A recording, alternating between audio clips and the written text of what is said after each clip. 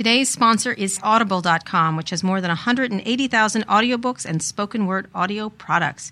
Get a free audiobook of your choice at audible.com/decode. Recode Radio presents Recode Decode, hosted by Kara Swisher, powered by digital media.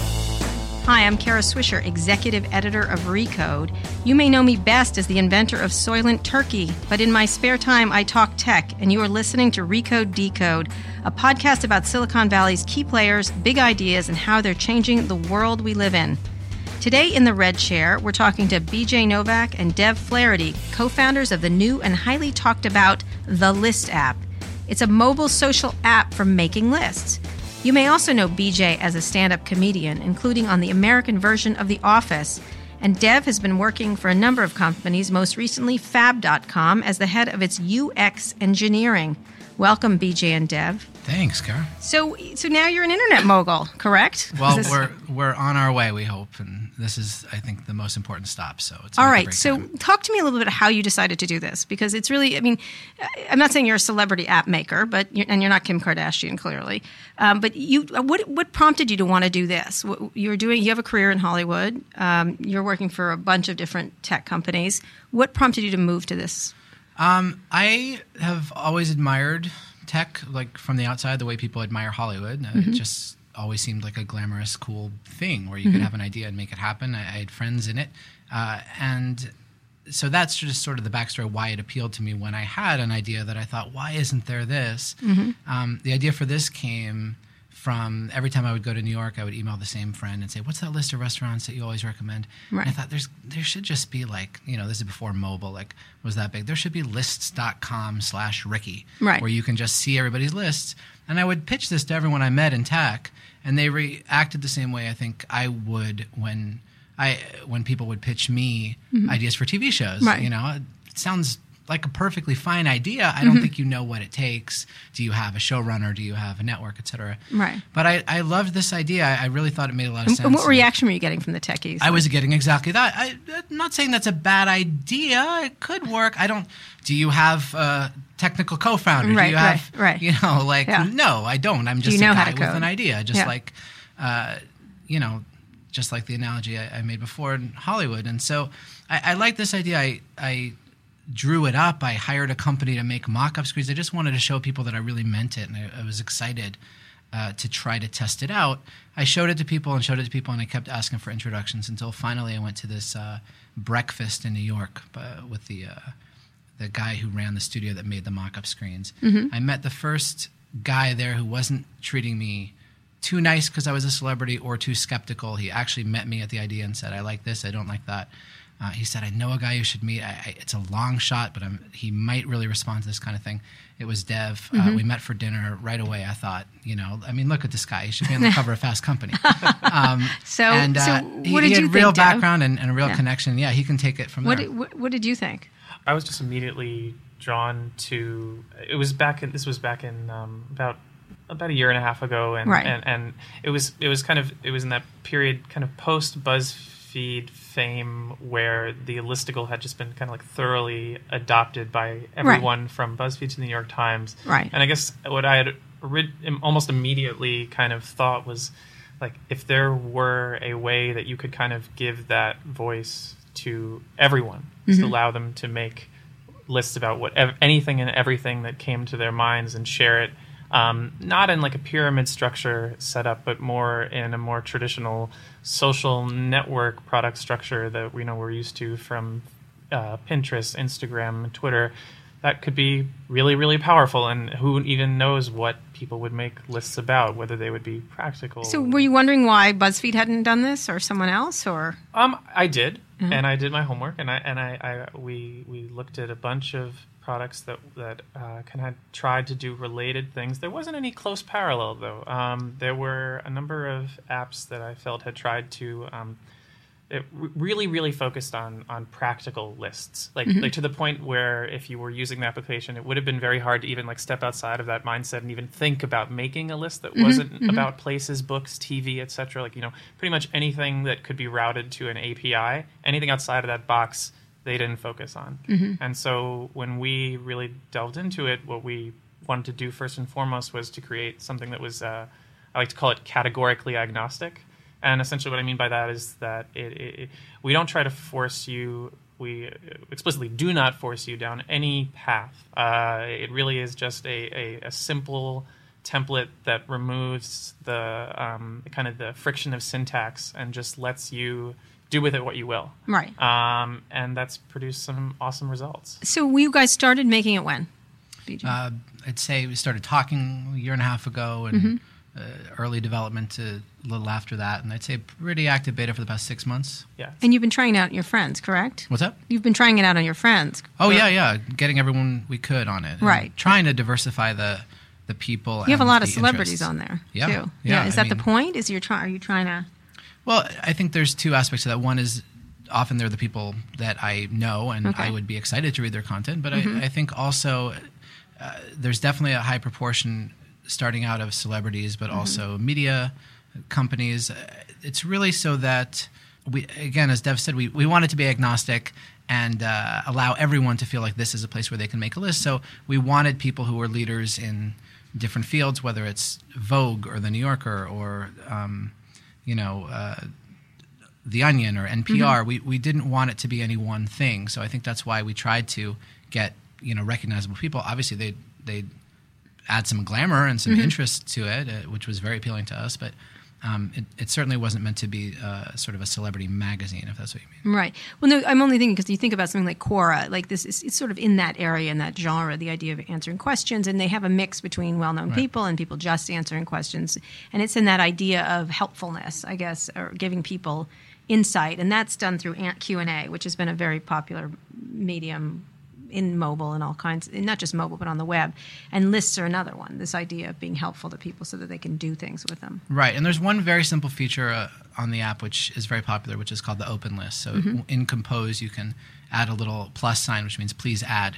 And then people can add suggestions to a list. And if the list maker approves it, they double tap it, and it goes on the list with credit. So I think that's the aspect that especially is compared to Quora in the sense that you can ask, restaurants in Boston, anyone can add it. If you like it, it goes on your list, and you might end up with the definitive list of your friend group of places in Boston even before you've ever been there because you crowdsourced it. So what are the problems that you would see with this? Are people not making enough lists, not having enough people doing them? You obviously have a popularity ranking. You have all kinds of ways to get people reading them. Our main... It's like Twitter. Like Totally. people read it a lot but don't use it as much. Absolutely. Our main concern in the very beginning was really just... not really concerned, but the unanswered question was, what are people going to make lists about? And I think we were kind of thinking to ourselves, because it's hard. This hasn't existed before. It's hard to step outside and imagine, beforehand exactly what the breadth of lists are going to be. And we were thinking to ourselves, if we're lucky, for every 9 lists about, my favorite movies, my favorite books, real practical structures that most people like, which people do like, but I think what we knew but didn't really what we knew in our gut but didn't have anything to point to say that this is true was that emotional lists, self-expressive lists that were inherently less practical would be really, really powerful, possibly even more powerful. But we didn't know what that breakdown was going to be, and we wanted to create something, like I said, that would work for both. And we were pleasantly surprised to find that, if anything, I think we were kind of just like flat out wrong about that, and that these great, fantastic, emotional, almost like diary-esque lists are the ones that are, whether it's comedic, whatever it might be, but these lists that are not inherently, not what you consider to be traditionally practical. I actually think a lot of them are practical. I mean, things I learned from my divorce, for instance. Like, that's a really inspirational, helpful story, but I don't think it's what you'd immediately think of as a of. list. Yeah, right, exactly. Right. Do you think the list concept has gotten, BuzzFeed sort of has taken it and revived it in a way. Magazines, newspapers have always had lists. They've always the top, especially around critics, around movies, around shows. But they really have taken it to a new height. At the same time, people mock them for that, like that it's kind of silly and sort of edible, but not real anything. How do you look at that? Because you're an entertainment vehicle here too. Yeah, I think one thing that is great about BuzzFeed, and they're on our app, they have an account, and they do really great stuff, is that it does show how funny and appealing and accessible a list can be, and that photos, it's not just necessarily text, etc. But I think it has become synonymous in internet culture with sort of an easy click as opposed to something substantive. And because we organize our lives so much in lists, even mentally, as Dev was saying, things I learned from my divorce, things I did this weekend, advice my dad gave me, these might all be floating in your head in a linear form that is essentially a mental list that if someone prompts you to get it out, you actually put it in list form, it looks great. So I think that sort of as the flip side, or a whole other realm of what lists can be. And I think that's why we're proud of sort of the publishers that are on. The New Yorker is on, Vogue is on, Mental Floss is on. So all these places that don't simply do one thing, they can all demonstrate. Recode is on. Right. They can all demonstrate what they have to share. If Wired has a list about hidden tricks of the iPhone, but you really want it to be regular thing. people, right? You really want it to be more. I'm just saying. You brought up BuzzFeed, so just to say, there's a whole realm that isn't simply this sort of accessible, entertaining type of list. Right. We have a lot of that too. Right. All right. When we get back, we're going to talk about what lists you like and where you think it's going to go. Where does the list company go? Do you make books? I don't know. I got to think about it. We'll find out after the break. All right. Okay. So if you're always on the go like myself and don't have time to sit down and read, Audible.com is a great source to be able to catch up on the latest bestsellers. Listen to it while on the road or at the gym. Audible.com is a leading provider of premium digital spoken audio information and entertainment on the internet. Audible content includes more than 180,000 audiobooks and spoken word audio products. Audible carries audiobooks in every genre imaginable: business, classics, history, and self-development, just to name a few. I'm currently going to listen to BJ's book. It's One More Thing. Is that correct? Do a little plug. Thank you. Thank you very much. What's it about? It is a collection of short stories. Excellent. And I shall be enjoying it. I'm going to China. I will download it and listen to it there. Thank you. Audible is offering our listeners a free audiobook of your choice and a free 30-day trial membership, which I shall avail myself to. Just go to audible.com/decode and choose from over 180,000 audio programs. Download a title free and start listening. It's that easy.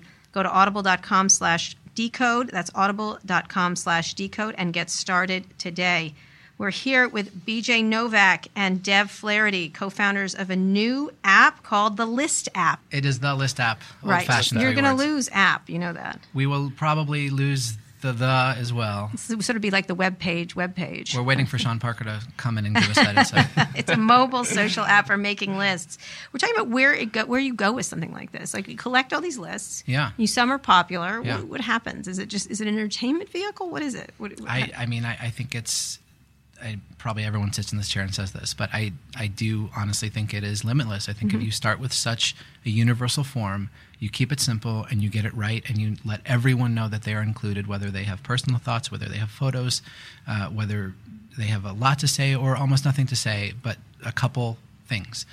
If you teach everyone this is where you go to make a list or read a list, I think what you can do with that is truly infinite in terms of becoming a practical utility, in terms of becoming a database of people's favorite things and thoughts and expressions. I think the content lives for a very, very long time. There's very few lists on this app that are not as valuable a month or a year from now as they were the minute they were written. So how do you keep surfacing them, Deb? I mean, that's one of the things is a lot of these things can move around. How do you organize them in types of things? You have popular is one of the ways you do it, but how else can you move that around? Well, I mean, the main vehicle is your connection with the other person. Right. I mean, and that's what I was kind of getting at earlier. We've structured it. We wanted the connection first and foremost to be about my connection with Kara, my connection with Dide, and that I think what that allows is the wealth and the breadth of the list to be much more varied, because it doesn't start out with a list. It starts out with a person, and then it's a question of your connection with that person, and then out of that, the list that they make, which can be anything from practical to very, very much not. One of the things we hear again and again, which I love hearing, is that I'm finding myself making lists about things I never thought I was going to make lists about. I see a new side of my friends that I never thought I was going to see before. And I think we're just kind of scratching the surface of what these lists can be about. It's such a basic human structural form. And, every day we're seeing new lists about entirely new subjects. And I think we just need to as far as like organizing them, the way that we think about it is, is primarily the way that you'd think about a social network. It starts first and foremost with the people you follow, those people you see the list that those people make. And, we do have a discover screen that allows people to see the lists that are, either handpicked by us as just lists that we think are great and deserve a spotlight. We have an algorithm that presents trending lists that are, really popular right then at that moment. And, down the road, I mean, we're collecting a huge amount of, like structural, textual so you can data. Decide so I think which there are 100 ways that we can, improve the search and discovery down the road. So what has become popular? What are the lists that have become popular? I think personal stuff, funny stuff. Yesterday, Shonda Rhimes posted a list of her favorite snacks that trended. Shonda does a lot there on there. She's a I list maker. think it's a good form for her. She has nothing else to do. Right. Yeah. She's very lazy. But I think a list of someone's favorite snacks, it'd be too mundane unless something prompted you to do it. But I found it fascinating. What was her favorite snack? A warm chocolate cake. Oh, that's a good snack. I didn't even think of that as a snack. I would have called it dessert. Excellent. Well, then maybe you could make a list. Things I don't think of as snacks. I'm not going to start. On the size of it's the a very positive platform. We're not going to start trolling. Yeah. You certainly could move into trolling on that platform. I suppose one could. We've taken a lot of precautions early on to try to... Not people that make vile lists. Yeah, or just sort of very much erring on the side of protecting the community. I think it's something a lot of us have learned sort of from the chaos of social media, especially if you have large followings in other platforms. Sure. So we wanted to get it right. Really, part of the reason we were so focused on that beta period was to make sure that if the floodgates open and Lena Dunham is on, like, it is not open season on someone new. Right. She's quite a target, too. Right. But in terms of what is popular, I would say sort of mundane lists from interesting people. There was this one, thoughts on being a widow, what it's like to be a widow. I was fascinated by it. I didn't know who the person was. Someone relisted it. And again, when you remove, I don't think anyone would have written that in paragraph form, unprompted, but in a list form, it's just a collection of your thoughts. Sure. It's a really powerful that was trending one a couple and days ago. Cheryl Strayed made a really popular list a few days ago. It was items found in my mother's car at the time of her death. Oh. At 45. That's a very Cheryl Strayed thing to do. Yeah. It is, but at the same time, I think that's a great example. I mean, the list is super powerful and personal. So I think a lot of stuff like that so the emotional does especially things. well. Yep. Interesting. Which surprised us because we thought, oh man, if we get everyone's Anthony Bourdain's favorite restaurants in Paris, we got an app, and that stuff is very popular, but not nearly as popular as the personal and personal expression. So where does it go from there? What do you do? Make books, or what can happen to a list? Go backwards from tech backwards into the from printed. tech. Yeah. Make a scroll. A TV show. I think eventually you have at the rate that it's growing and the potential that I think it has, I think you have, you have an enormous communication platform and database of people's, shared opinions and thoughts, the same as Tumblr is, or Twitter is, or Pinterest is, something like that. When you look at what's available for people to do express themselves, and there's lots and there's no shortage of places to do that, it is somewhat disjointed. Twitter is quite disjointed. The conversations are at various times and coming from various places. You have Facebook, but that's largely your friends, and it's an enormous news feed. Tumblr, you have to go look at things. It's not quite as community based as it's more of a website essentially. What do you think is missing right now from from these social conversations? Because you talked about the chaos of social media. Yeah, well, I think it is no accident that we chose a very structured form that people can hack. I think that sort of counterintuitively, the best creativity often comes when you give people an extremely blank form. My analogy would be, rather than give people sort of fun paints, leave a brick wall and a can of spray paint in the corner and see what people do. So I think a very blank, structured format is missing a little bit, something intuitive. I also think, one of the reasons it was easy to get a lot of the people that we wanted to be on so early is because it was just easy to explain. It's easy to understand. And I think there is something missing. People feel very intimidated by things that they feel that they're too old for at 25. And I think something that is a little more intuitive compared to how the rest of the world works is kind of refreshing. And where do you imagine it going to? Where does something like this go? You've worked at other companies, startups. One of your first startups was sold, and the second one had a little different outcome at Fab. Still a fun ride.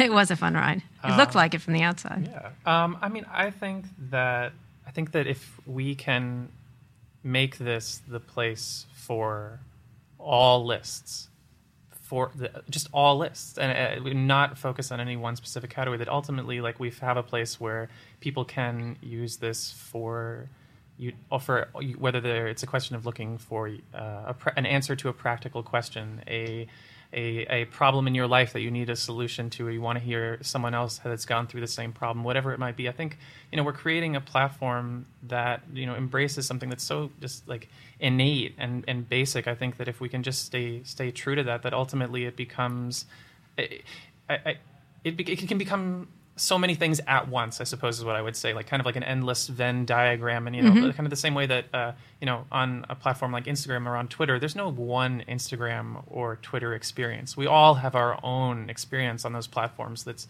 shaped by how we like to use it and the people that we want to interact with.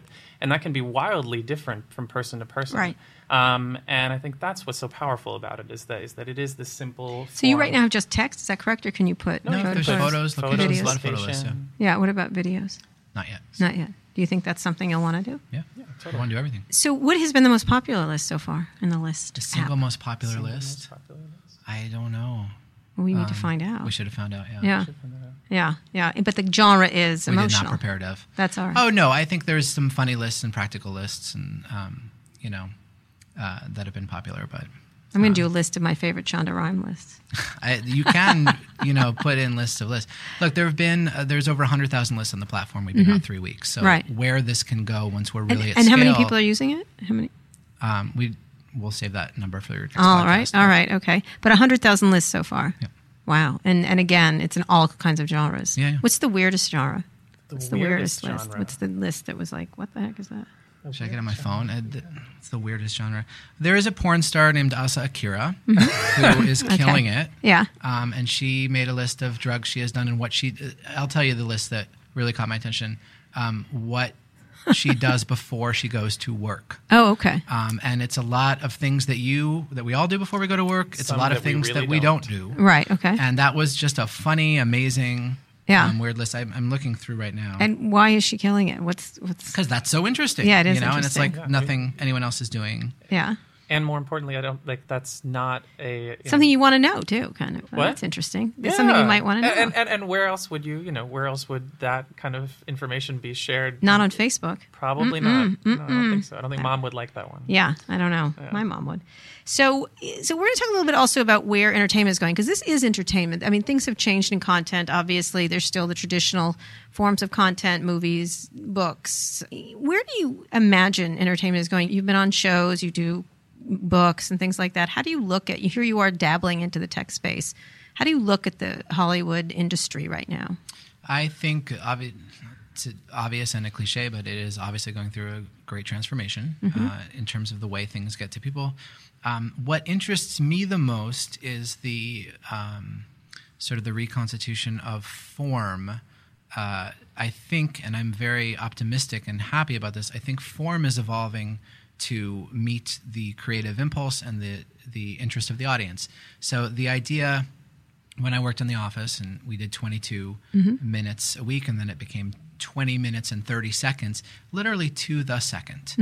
When I watch something on HBO or Netflix, it is unimaginable to me that I ever worked in this form where you were really aspiring to make something great and specific and funny and occasionally moving, that you would edit it to the second. Like now that I've written a book, if someone said this book needs to be 211 pages and one line, the idea that I would fit it to that is insane. And yet that is how television has worked. So now that it's starting to breathe a bit with these forms, something could be 3 minutes long, could be, the interesting thing to me about series, now that they're thought of as sort of Netflix will drop the whole series one day, I used to think that the television episode was like a short story and a movie was like the novel of our time. That's my like college student theory I had. Now it seems to me that the television show is the novel with many chapters. It's 42 hours. It's 89 hours. And a movie is like a short story. And I think once you think like that, you realize there are all types of things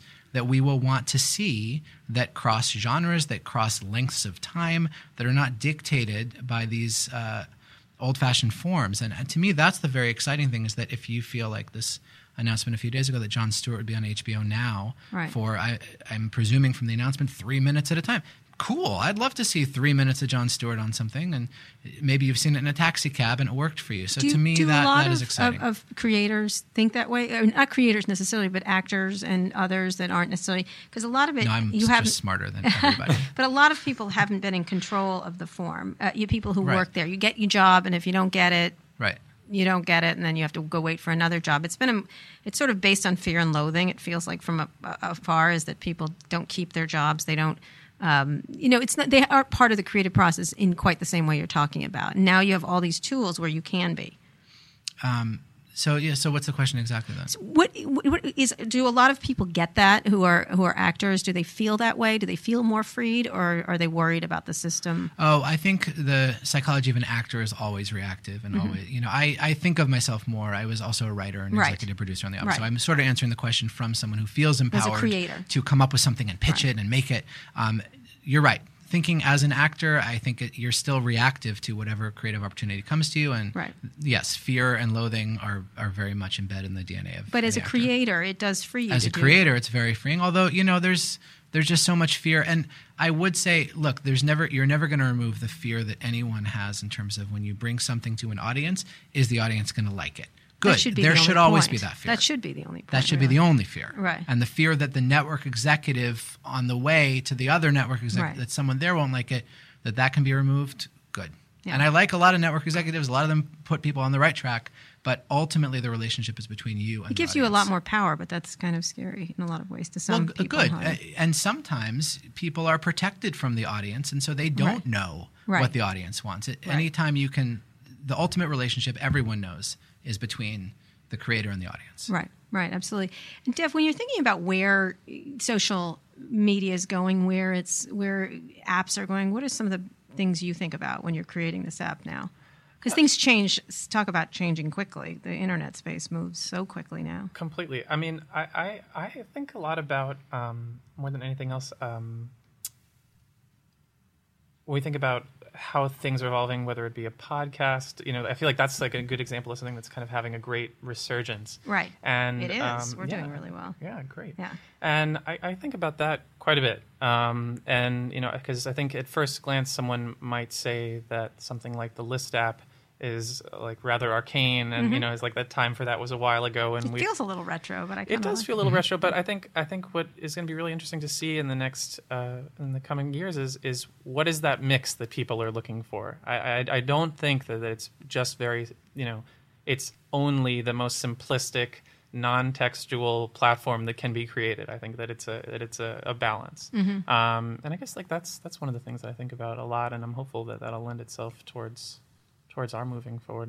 And when you think about where people are going, this is a primarily mobile device, correct? Are you thinking about other areas? Yeah, totally. VR, do you think about VR? Yeah, no. Do you know about ingestibles yet? No. People ingest technology. Oh, ingestibles. Ingestibles. Yes. It's my new favorite thing. I thought you said ingestibles. No, ingestibles. Like you eat a pill that is a password and it authenticates your phone all day, or I know, or else. And they're a sponsor of the podcast? Yes, they're going to be Great. someday when they make it.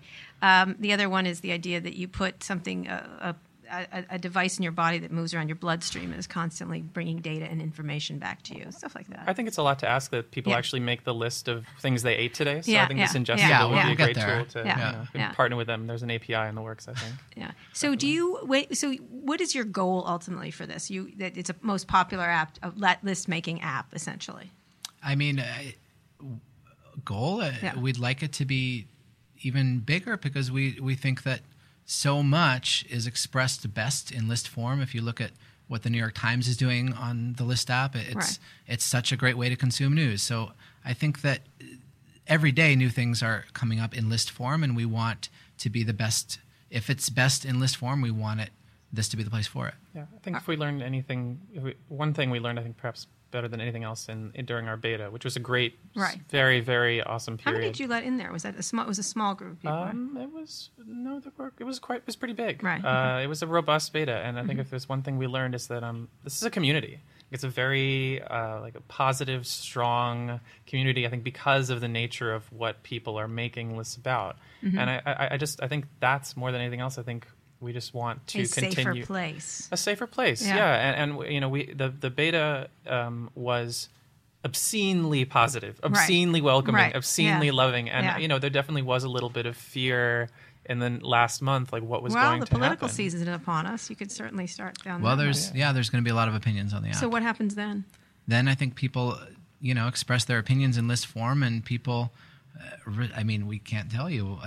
We don't know, but I think hopefully you can be evil with lists. Yes, but I think this community has been so positive, and it continues to roll forward. What I was going to say is it continues to roll forward post beta in such a positive fashion. Not we have a number, like BJ was saying, we have a number of structures in place, technical structures that can help people maintain and make sure that their experience remains completely positive, and anyone that does upset them is, removed immediately. But the honest truth is that those features have not been utilized hardly at all. The community is very, very positive, to the point where I think that it almost is a little scary to someone that would want to be negative and naughty, which I think is great. Feel left out. Yeah, I'm going right to the porn star, though, I have to tell you. She's awesome. She's great. And I'll just tell you, like, that's the example of the type of person that, what you were saying before, you see people, you didn't know that people had this in them necessarily. Right. I didn't know that Asa Akira had this much to say or was this articulate. It's interesting. Everybody's story is interesting. Yeah, and it sort of draws stories out of people because it's so unintimidating as a form. She owned this podcast. It could be very raw, actually. She could be your next sponsor. Yeah, maybe so. I'd be happy with that. Last question. How do you look at technology today? What is your favorite thing? What's something you'd like to be invented? I always ask people this. Oh. What would you like to have happen? Here you are in Silicon Valley. You're up visiting lots of people, I assume. What would you, if you were in front of any of the geniuses of tech, what would you like to have happen? What would I like someone else to do? Invent? Yeah, or you could invent it if you want. I can't wait for my driverless car. Okay. I cannot. It's cool when you're driving it. I cannot wait for anyone who Not the one that's outfitted, the one without the wheels. And Which one have you been in? The real one, the one that doesn't have it looks like a clown car. You look like an idiot in I'm okay with that. I'm okay with that. It has no pedals, nothing. You just sit there and drink and text. That sounds fantastic. Yeah, okay. Yeah. It's pretty cool. I tried to run over the head of driverless car program at Google. In a driverless car? Yeah, and it wouldn't do it. It wouldn't kill its master. It's ready. I tried. Let's do it. I think there's something about sort of charity and philanthropy that there's got to be a better way to measure how you can improve lives per dollar, per action. And I think that if charity and philanthropy caught up to the way that the stock market has adopted to technology, it could revolutionize the good that is being done in the world. Every time I'm deciding what to do at the end of the year, and I think, I would never invest in a company because I'm from LA, so I guess I'll invest in the coffee bean. But that is how people give to charity. Right. And if there was a way where you could actually analyze the good that was done in a way that kept up with the way the rest of technology seems to use data to revolutionize the way we think about things, to me that would be the most exciting revolution I can picture. Cool. Last question: who's funding this app? Who is the funders? You all? We started it with just ourselves, and then about 6 months ago, we raised a healthy seed round from some folks that are more, traditional Silicon Valley angels that should see us through quite a long while. So wow, that's great. And you're working on it full time. Are you working on it full time? Yeah, I'm obsessed. Yeah. Are you doing any other entertainment things? This podcast, I thought I'd get more laughs. No, last year I wrote a children's book. I never thought I'd do that, but you couldn't pull me out of that when I was doing that. I'm obsessed, and I'm there every day right now. It's good that, Dev has the background and the passion and expertise and ability to take this anywhere it could possibly go. But for now and the foreseeable future, I love putting everything I have into it. And you expect to make movies on TV? I just interviewed Brian Roberts yesterday about where things are going, and I talked about TV networks entirely being on the web. Well, I think that is obviously what's happening when every program you see, download the app, download the app. They want the app to be your gateway to everything. Well, that's what Apple and Netflix say. Others disagree, but we'll see what happens. Anyway, thank you so much. Thank you. So cool Very to be funny. up You here. don't have to be funny. You're geeky now. You don't have to be funny at all. I don't know, Kara. I just don't know. Just go for geek. It works fine. People just assume you're a genius. Anyway, thank you so much. We're here with BJ Novak and Dev Flaherty. Their new app is called the List app. And where can they get it? In the Apple Store. And is it going to be available on Android soon? Of course. We are working on it. It will be available soon. Great. A lot of people use Androids. You might want to get on that. Thank you. I've heard that. Yeah. Just a little tip. Yes. Little thank you. pro That's tip why we for came you. up here to Yeah. learn. All right. Thanks, guys. Thank you. If you enjoyed the interview as much as I did, be sure to subscribe to the show. Catch up on previous episodes and be the first to listen to future episodes, including our special edition shows where Peter Kafka interviews the media world's most influential people, all on recode.net/decode. One of the best ways to support our show is to help us improve, and all you have to do is to tell us a little bit about yourself. Take a short 3-minute survey at recode.net/podcast survey and help us by sharing your opinions on this show and how you listen to the podcast in general. Tell us how you really feel. The better we know you, the better the show can be. We always love hearing from you. Take a survey at recode.net/podcast survey. Up next is my favorite tech guru, Lauren Good of The Verge, here to explain what some of our listeners were not too embarrassed to ask. But first, a quick message from one of our sponsors. Today's Too Embarrassed to Ask is brought to you by Audible.com, which has more than 180,000 audiobooks and spoken word audio products. Get a free audiobook of your choice at audible.com/decode. And we're here with Lauren Good of The Verge. What are we talking about today, Lauren? We're talking about something really big, Kara. Big. Huge. Huge. I saw it on your desk. It was large. Giant. And? The iPad Pro. Okay. So it's gotten a lot of press. It has gotten a lot of press. And I saw you playing with it the other Yes. day on your desk, looking like a big laptop, frankly. Tell me about it. Tell me what's going on with it. It's funny that you thought it looked like a big laptop. Yeah, I did. Other people said, is that your giant iPhone 6S? I've got one right here. So explain the iPad Pro, what it is. The iPad Pro is a giant iPad that has been updated with a much faster processor than the previous version. It comes with Apple's own accessories now. Before you could use iPads with different third-party accessories. Now Apple is making its own stylus and Such accessory as a keyboard. Screen, or a keyboard, Keyboard. It does have a very nice display. In fact, Apple says it's the highest resolution They always say display that, don't of any iOS device. Okay, all right. Yeah. And this is really, it's really hard to say who it's for. Because it's, on the one hand, it's for people that want a really big iPad and have a lot of disposable income because it's really expensive.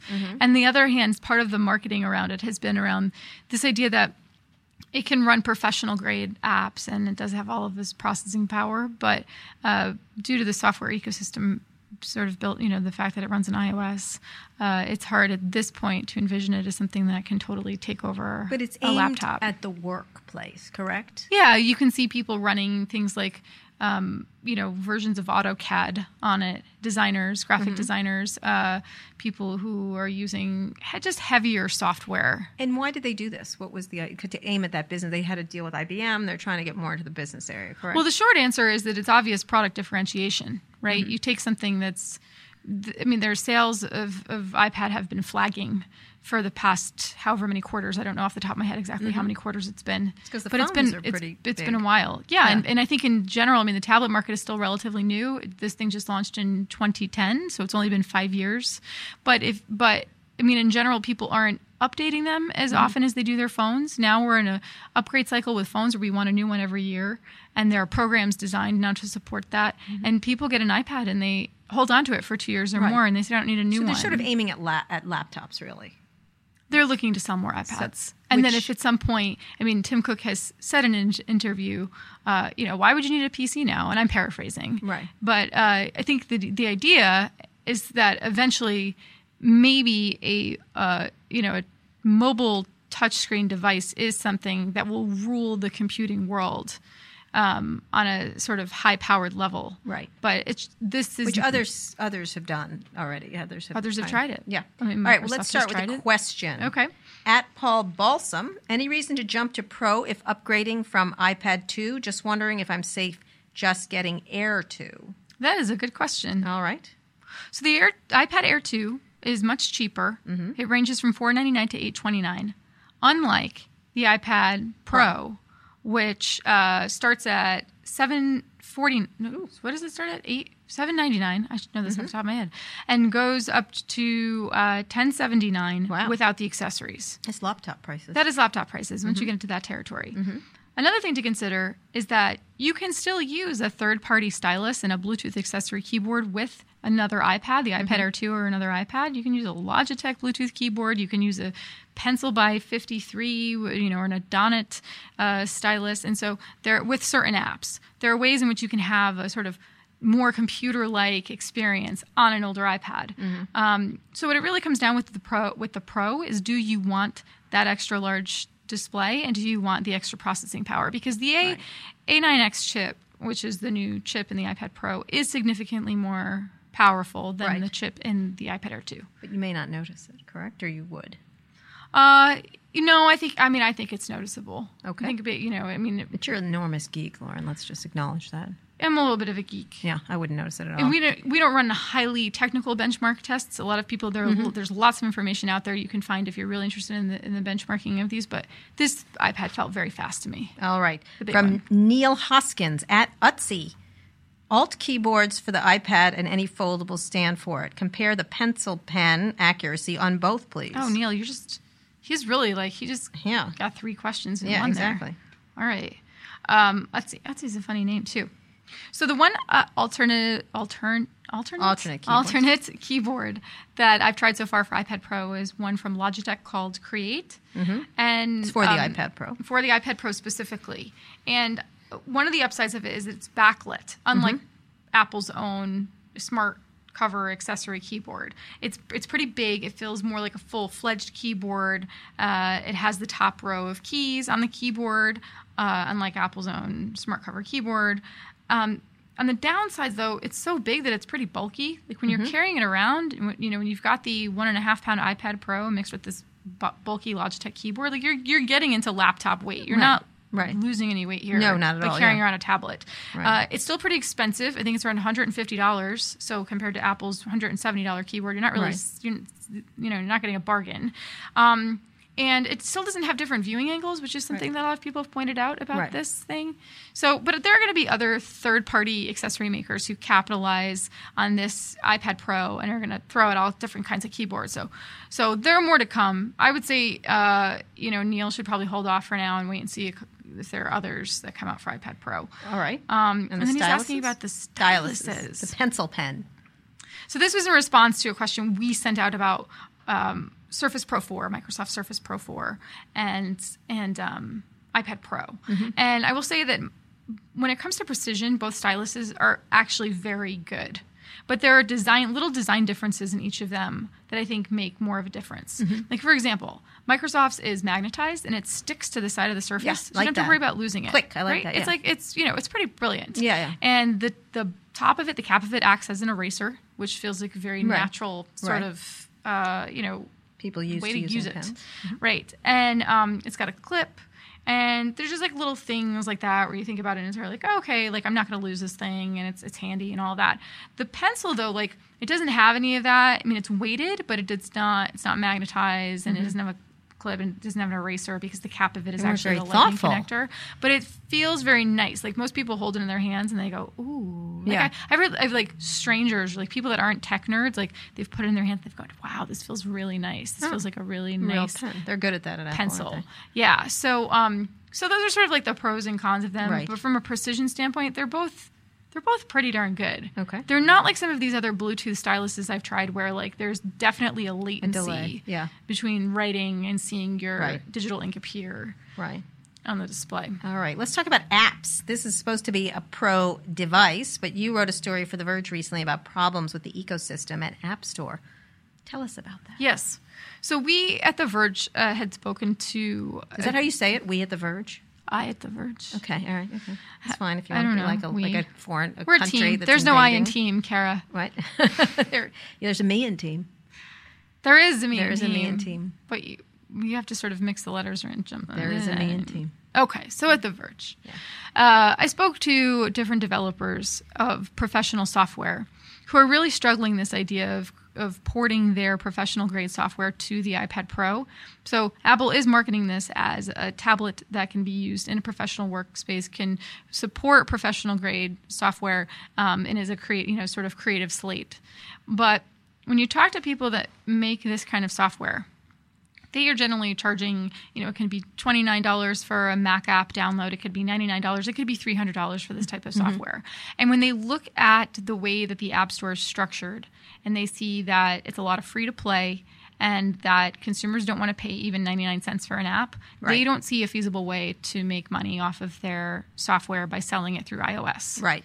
So this is not a new problem. I mean, this is something that developers have been talking about for a while, the policies, the ecosystem and structure of monetization in the App Store. But the iPad Pro is really bringing it to light because as people start to say, well, can I run professional PC-grade software on this thing, but I'm tied to the iOS, the App Store, then how do those two things work? Right. How do they work? So because the business area is harder than the consumer.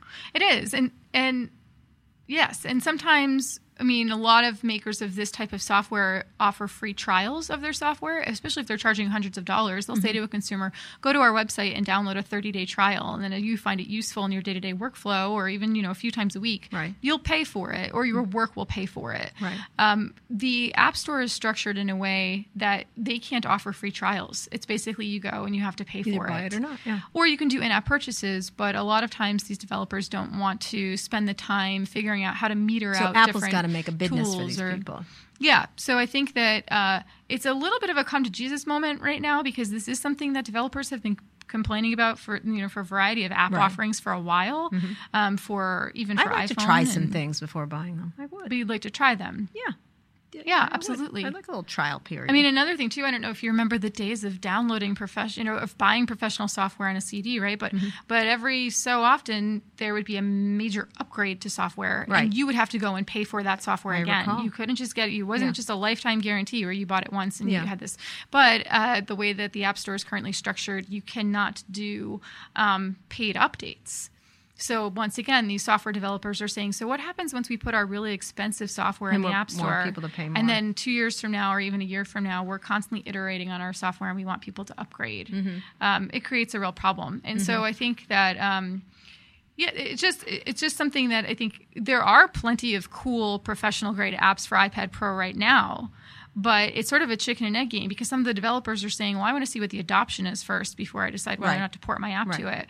But the adoption is not going to be great if people can't get their apps on it. Fair point. And last question, how does it stack up to others that are being professional, pro business? Like Microsoft, presumably, would be its biggest competitor, the Surface? It's funny that you asked that because we've had this conversation. Well, it's a very serious question. Funny. It's very serious. Well, it's funny. I don't know what the word is. We at Recode ask very serious questions. we at The Verge have had this conversation. All right, answer the question. We have, though. We had this conversation last week, and everyone said, would you get a Surface Pro at this point, or would you get an iPad Pro if you had to replace your laptop, if you had to do your day-to-day job? And most of us said we would go with the Surface Pro, not because we're totally enamored of Windows 10, but because it can run professional-grade software. Right. If I need to run Adobe Photoshop on it, and it's full form and not a lightweight mobile form, then you'd go with the Surface. The Surface. And that's just one example. Yeah. That's a good-looking tablet of some sort. Would you get a Surface? I thought about it just recently because I was buying something for going to China. I ended up buying like a $12 Android device, but I looked at the Surface really hard. I did. But then I don't have that many professional-grade situations. There are just little things about it too. Yeah, like last time I traveled, the last time I took a long vacation, I seriously considered taking a Surface with me simply because it had an SD card slot, and I was going to be shooting lots of photos and videos. And I thought, what is just the easiest way to it is. It's a good do tablet. this? It really and is. I know that everyone's going the way of the cloud, and you can use AirDrop on. And I know there are these other solutions, but I just thought, where can I stick my SD card when I need to? Right. Many people ask you can't that do it on question. an iPad. Many people ask that question. Where can I stick my SD card? I'm just not even On gonna that say note, anything. thank you, Lauren Good, for coming in again. I cannot seem to get rid of you, and I actually don't want to. Well, thank you. And thanks also to our listeners. If anyone has any tech questions they would like us to address in Too Embarrassed to Ask, you can find us at Recode and at Lauren Good, that's good with an E at the end, on Twitter. Send us your best and your weirdest and your toughest questions. Things and we'll try you're too to answer embarrassed them. to ask. And we're going to be spinning this off at some point, correct? I'm Our very own excited show. about that. Yeah. So we're going to be embarrassed to ask in a bigger and brighter way. It's going to be all Oscar and Felix and just total awesomeness. Fantastic. All right. At Lauren Good, or you can also do at Kara Swisher for Too Embarrassed to Ask. If you want to make a hashtag, you can do hashtag TETA, T-E-T-A. Thanks, Lauren, and see you next week. And thanks to you for listening. This has been another episode of Recode, Decode. We always have a new episode every week. In fact, we'll soon have 2 episodes, a new one with Peter Kafka weekly. Next week here, I'll be talking to Airbnb CEO Brian Chesky, who leads one of the world's most talked about unicorns and is coming off a major political win here in San Francisco. Tune in then, and thanks for listening. This has been Recode Decode, hosted by Kara Swisher, powered by digital media.